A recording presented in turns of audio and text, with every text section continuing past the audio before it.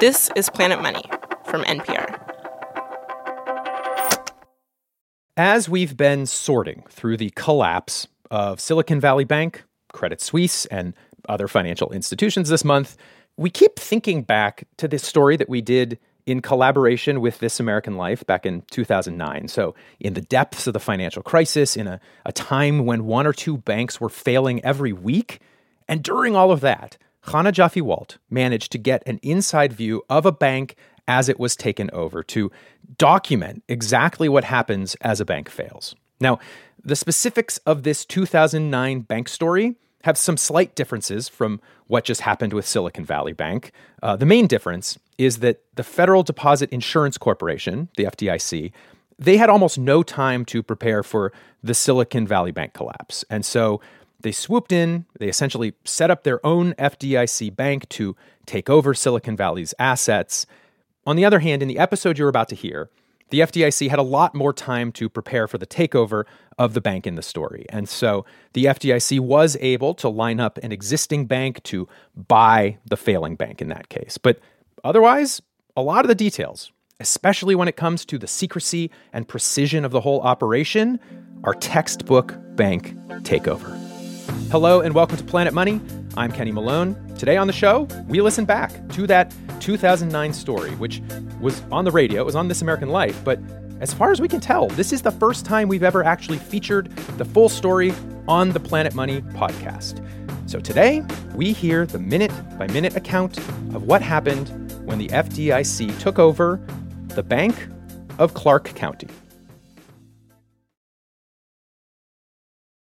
Long before most of the Bank of Clark County employees knew their bank was dead, the FDIC was planning its demise. They'd been having meetings, contacting other banks in the region, trying to find one that would take over the Bank of Clark County's assets after it failed. All of these negotiations were top secret. And then the time came. Thursday, January 15th, 2009, the operation begins. 80 FDIC agents pull into Vancouver, Washington. Their rental cars are generic, their arrival times staggered. One by one, the agents check into the hotel, each quietly offering a fake name to the guy at the desk. 9 p.m., the FDIC calls the CEO of another bank nearby, Umpqua Bank. Your bank, they tell him, has been selected to take over the Bank of Clark County. You can't tell anyone. Come to a meeting tomorrow at noon. The FDIC will tell you everything you need to know. And so, Friday morning, the Bank of Clark County employees get up, go to work, turn on the lights, and go about their day. And Rick Carey, a vice president from Umpqua Bank, sits down with the FDIC and begins to plan. We actually met with the FDIC beginning at about 12:30 on Friday, and they were in a hotel under a different name. We made sure that there was no one from outside of our two organizations there. My name is Todd Zalk, Bank of Clark County, the best community business bank because we've changed the game in business banking, and we were winning. Often when I would go to a networking meeting or event, I would introduce myself that way. Todd Zalk is what you call a team player, total bank loyalist to the end, beyond the end. 4 weeks after the failure, Todd's still wearing his Bank of Clark County name tag, still passing out his bank business cards, always with a warm handshake, constant eye contact, inserting your name whenever possible. Friday, as Rick Carey snuck into the nondescript FDIC secret location, Todd was playing for the team. Most of the day I had spent out meeting with businesses. I had a couple networking events, and then I came back to the bank. And Wait, so you were still bringing business in that Friday? I actually was. I had people that wanted to open accounts. In fact, Hannah, in the fourth quarter, I opened over 55 accounts for Bank of Clark County. Todd and his coworkers had no idea the bank was about to be taken over. He knew they were going through a rough time. Just last week, the CEO had called a staff meeting about it. But the CEO was clear things were under control. He used this analogy that we were the ship, and we've gone through a storm and that we were, a little bit tattered, but we were still weathering it well, and that we maybe were taking on a little bit of water, and we were looking for someone to maybe buy the bank, and had a few buyers that were very interested, and within the next 60 days, we should know who the new face of the bank would be. So that's what I had thought. Many Bank of Clark County employees told me about the ship meeting. Mostly, it made sense to them. The CEO said they were doing okay. But in fact, things had been changing at the bank since 2005. That's when they went big into commercial and real estate loans. They were a young bank. They felt they had to be aggressive. And sometimes that meant making loans other banks wouldn't have made. Loans that ended up killing them. Washington state regulators audit every bank several times a year. And they noted the Bank of Clark County's declining health. Its capital reserves were getting low, so low the bank was in danger of not being able to cover its debts and obligations. And then, you know this story. Housing prices dropped, developers couldn't make payments. The story finally ends Friday, January 16th, 5:01 p.m. 2 FDIC agents and a Washington state regulator enter the Bank of Clark County. Casual, head straight for the CEO's office. There, behind closed doors, they deliver the news. They tell him his bank is undercapitalized. It has failed. 5:03 p.m. An agent positioned by the CEO's office door types this news into a BlackBerry. It's received by everyone on the FDIC takeover team. 5:05 p.m. FDIC agents begin closing in on the bank. A few are already inside, quietly and discreetly securing the cash and the vaults. Todd Zalk, oblivious to all this, heads back into the office after a long day of work. I could tell that the mood at the bank seemed odd. And I thought, well, I wonder if they found a buyer. And kind of people have heard, because I was gone most of the day. And so I went in and asked, and they said that there was going to be a meeting at 6 o'clock and that there might be an announcement as to who the buyer might be or what that would look like. Todd hung around, said hello to some customers, did some banking. By this time, it was 5:45, and I went up to someone that was an executive or senior vice president of the bank, and I said, "How are you doing?" And they said, "Oh, I'm doing all right." And I could tell something was going on, and they didn't want to say. And we looked across to the other side of the bank, and there was 2 employees adjusting pictures on the wall. And he looked over at that, and I saw his gaze go over to the wall. And so I looked over at the wall, and he kind of laughed, and he said, "Wow," he says, "that reminds me of adjusting the chairs on the Titanic before it sank." And that really told me something was going down. Well, then it was probably very close, just a minute or two after 6 o'clock, and Mike Worthy, our CEO, came out. And he stood up and said, "Well, I've used the analogy that we were a ship that was taking on some water and we needed to pull up next to a bigger ship and see if they wouldn't take us on and our crew. And we thought we had a few buyers for that, but now the biggest ship that sails the seas has come alongside us, and they are going to be taking us over, and that is essentially the federal government. I would like to introduce the state of Washington regulators." And he sat down, and the state of Washington stood up and said, "We are now taking possession of the bank, of all of its assets, and we are turning them over to the receivership of the FDIC." 6:03 p.m., down the street from the bank, where he's been told by the FDIC to wait in his car, Rick Carey with Umpqua Bank hears his phone vibrate. At that point in time, a signal was given to myself, and basically, What kind of a signal? It was an email. What did the message say when you got it on your BlackBerry? Oh, just it's time. It's time. Yeah, it's time. Come in. 6:05. Rick gets out of the car and starts walking toward the bank.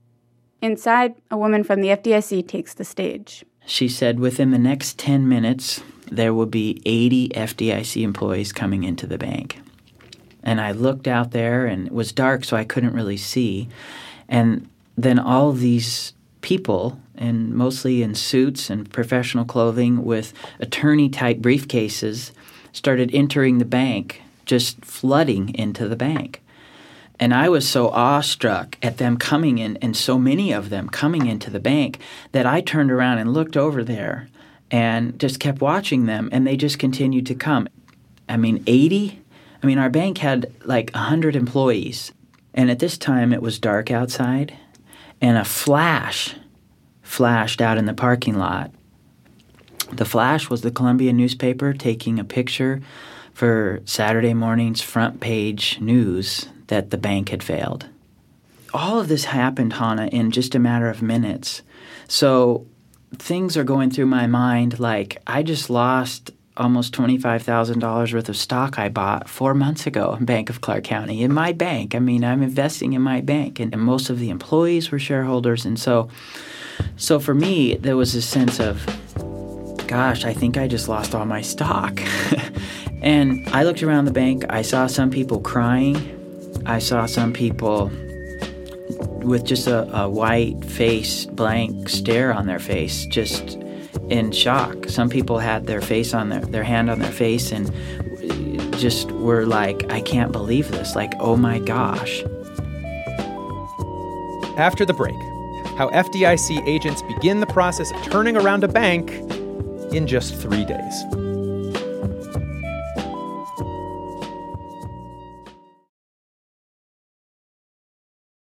Hey, it's Sarah Gonzalez. Planet Money recently released a song. Our artist, Ernest Jackson, gets just a sixth of a penny every time someone streams it. Oh, okay, a sixth. So we're selling a limited number of vinyl records, too. With Ernest's single, you'll get a cut of the sales. And we have merch. Oh, yeah, that's a hoodie. I like the colors, baby. We have inflation t-shirts, stickers, a Planet Money Records coffee cup. Where can I get one? You can get everything now at n.pr/shopplanetmoney. 6:10 p.m., Rick Carey from Umpqua Bank is introduced to the confused employees of the bank he now owns. They have a whole bunch of questions running through their heads. First among them, do we get to keep our jobs? Rick can't answer that. Umpqua will only need about a third of the Clark County staff, the people who actually deal with customers in the branches. Most of the support staff and administration will be let go. But it's too soon to let each person know whether he or she has a job. Rick is put in charge of supervising a full-on manual hand count of all the bank's cash. A couple of his staff grab the cash and begin to count. The Bank of Clark County people watch Umpqua. The FDIC watches them both. This takes 3 hours. Meanwhile, Bank of Clark County staff come up to Rick to introduce themselves, tell him how important they are at the bank. They're worried for their jobs. And Rick has other things on his mind. He bought the bank from the FDIC for a pretty good price, and he only has to take the good parts, the insured deposits and the actual branch buildings. The FDIC will keep all the bad stuff, the problem loans. But there's still a lot to think about. You know, I have to be open in 3 days. What do I want that store to look like? I remember that one of the first things we did that evening was contact their plants provider and make sure that they were arranged to have 25 large plants taken out of the facility. Right. We have a very clean operating environment at Umpqua, and plants aren't part of our MO, and so those were to be removed immediately. And we were looking at signage, so I basically was making a note of what signs that we needed to change, replace, how quickly we wanted to do that. We wanted to make it look like Umpqua as quickly as possible. Meanwhile, FDIC agents have already secured the vaults and the cash. They've grabbed a couple hard drives. Now they need to inventory the entire bank. Every account needs to be transferred to Umpqua. The bank has to open its doors Tuesday morning. Monday was Martin Luther King Day, a bank holiday. To get all this done, the FDIC needs the Bank of Clark County staff to help them, to show them where the files are, who the customers are, how to get to the bathroom. And so, at 6:15 p.m., the FDIC makes an announcement. We need y'all to sign in on this sheet of paper, everyone. As of right now, for the weekend, you're all temporary employees of the FDIC. We're going to need you to stay late tonight, work through the weekend. You will be paid for your time. We'll feed you. We need your help. Ken Moody was Vice President of Information Systems at the Bank of Clark County. Again, most of us were planning on leaving at the end of the day. And so, after that announcement was made, we had phone calls to make, call our families. My daughter had a 7th birthday that we were going to go to tonight. Take your time. Sorry. I didn't anticipate being this emotional about it. Kind of silly. 6:20 p.m., agents take over offices, storage rooms, hallways, any space available. They tape handmade signs to the doors, written on 8.5 by 11 sheets of printer paper, saying things like audit, security, investigations. It's a little chaotic. The FDIC moves room to room. They go through files, transfer accounts. They change the website. They check the safe deposit boxes, make sure everything that's supposed to be in there is in there. They go through desk drawers. They toss out bank letterhead. Once agents have scanned a room for all critical information, they place a green dot on its doorframe. Then they take all that paperwork, all the hard drives, all the files, and the FDIC has to reconstruct the bank's entire balance sheet. It has to know what it's selling to Umpqua, what's actually there. Any account with a balance up to $250,000 is fully insured by the FDIC. If the bank doesn't have the money to cover the balance, the government will pay it out. But some people have more than $250,000, and there are business accounts and loans, and it gets complicated. Some is covered, some is not. The FDIC now sorts all that out. Things started happening very quickly and with what seemed to be a lot of precision. 6:25 p.m. in the IT department, 3 agents approach Ken Moody, the IT guy. They hand him a thumb drive. "Please plug this in," they say. "It has all the software to change your computer systems over to Umpqua Bank." That was, kind of a fascinating part about it. So it was almost like, on one hand, it's very sad. You have the death of a loved one, but at the same time, it was like watching an autopsy being performed by a really skillful surgeon. They just came in and just sliced and diced and broke the bank up into different pieces and threw them into different buckets and did it with great efficiency. An autopsy of the work that you've been doing. An autopsy of everything that we've been creating over the last 10 years. At the Bank of Clark County, everyone I talked to said this one thing about the FDIC that stuck with me, something you don't often hear about a government agency, that it did a really good job, that the agents were kind, courteous, and efficient. In fact, everything is ordered, structured, everything, even how and when to grieve. Here's Lisa Stapleton. She was an assistant loan officer with the bank. So many of the people who came in from the FDIC got to where they were because they were part of a bank that failed. And they were all like, you know what? We've been where you are, and we understand, and it's going to be fine. So they were really nice. The Bank of Clark County had 100 employees and assets of $446 million, which, if you're not used to bank numbers, is a really small bank. But it took 80 FDIC agents, about 50 Bank of Clark County employees, and 100 Umpqua employees working around the clock for 3 days to take it over and have it reopened for business. That was Hannah Jaffe-Walt of This American Life and Serial and formerly Planet Money.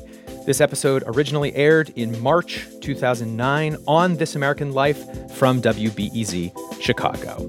Now, this is obviously a very strange time for our financial system, and you probably have a lot of questions, whether it's about Silicon Valley Bank, Credit Suisse, any of this stuff. We want to help you get answers. You can email us those questions, preferably as a voice memo so we could possibly use it on air. Email those to planetmoney@npr.org. You can also find us on social media. We are just generally at Planet Money. The updated version of the episode you just heard was produced by Dylan Sloan and edited by Dave Blanchard. It was fact-checked by Sierra Juarez and engineered by Catherine Silva. Jess Jang is Planet Money's acting executive producer. I'm Kenny Malone. This is NPR. Thanks for listening.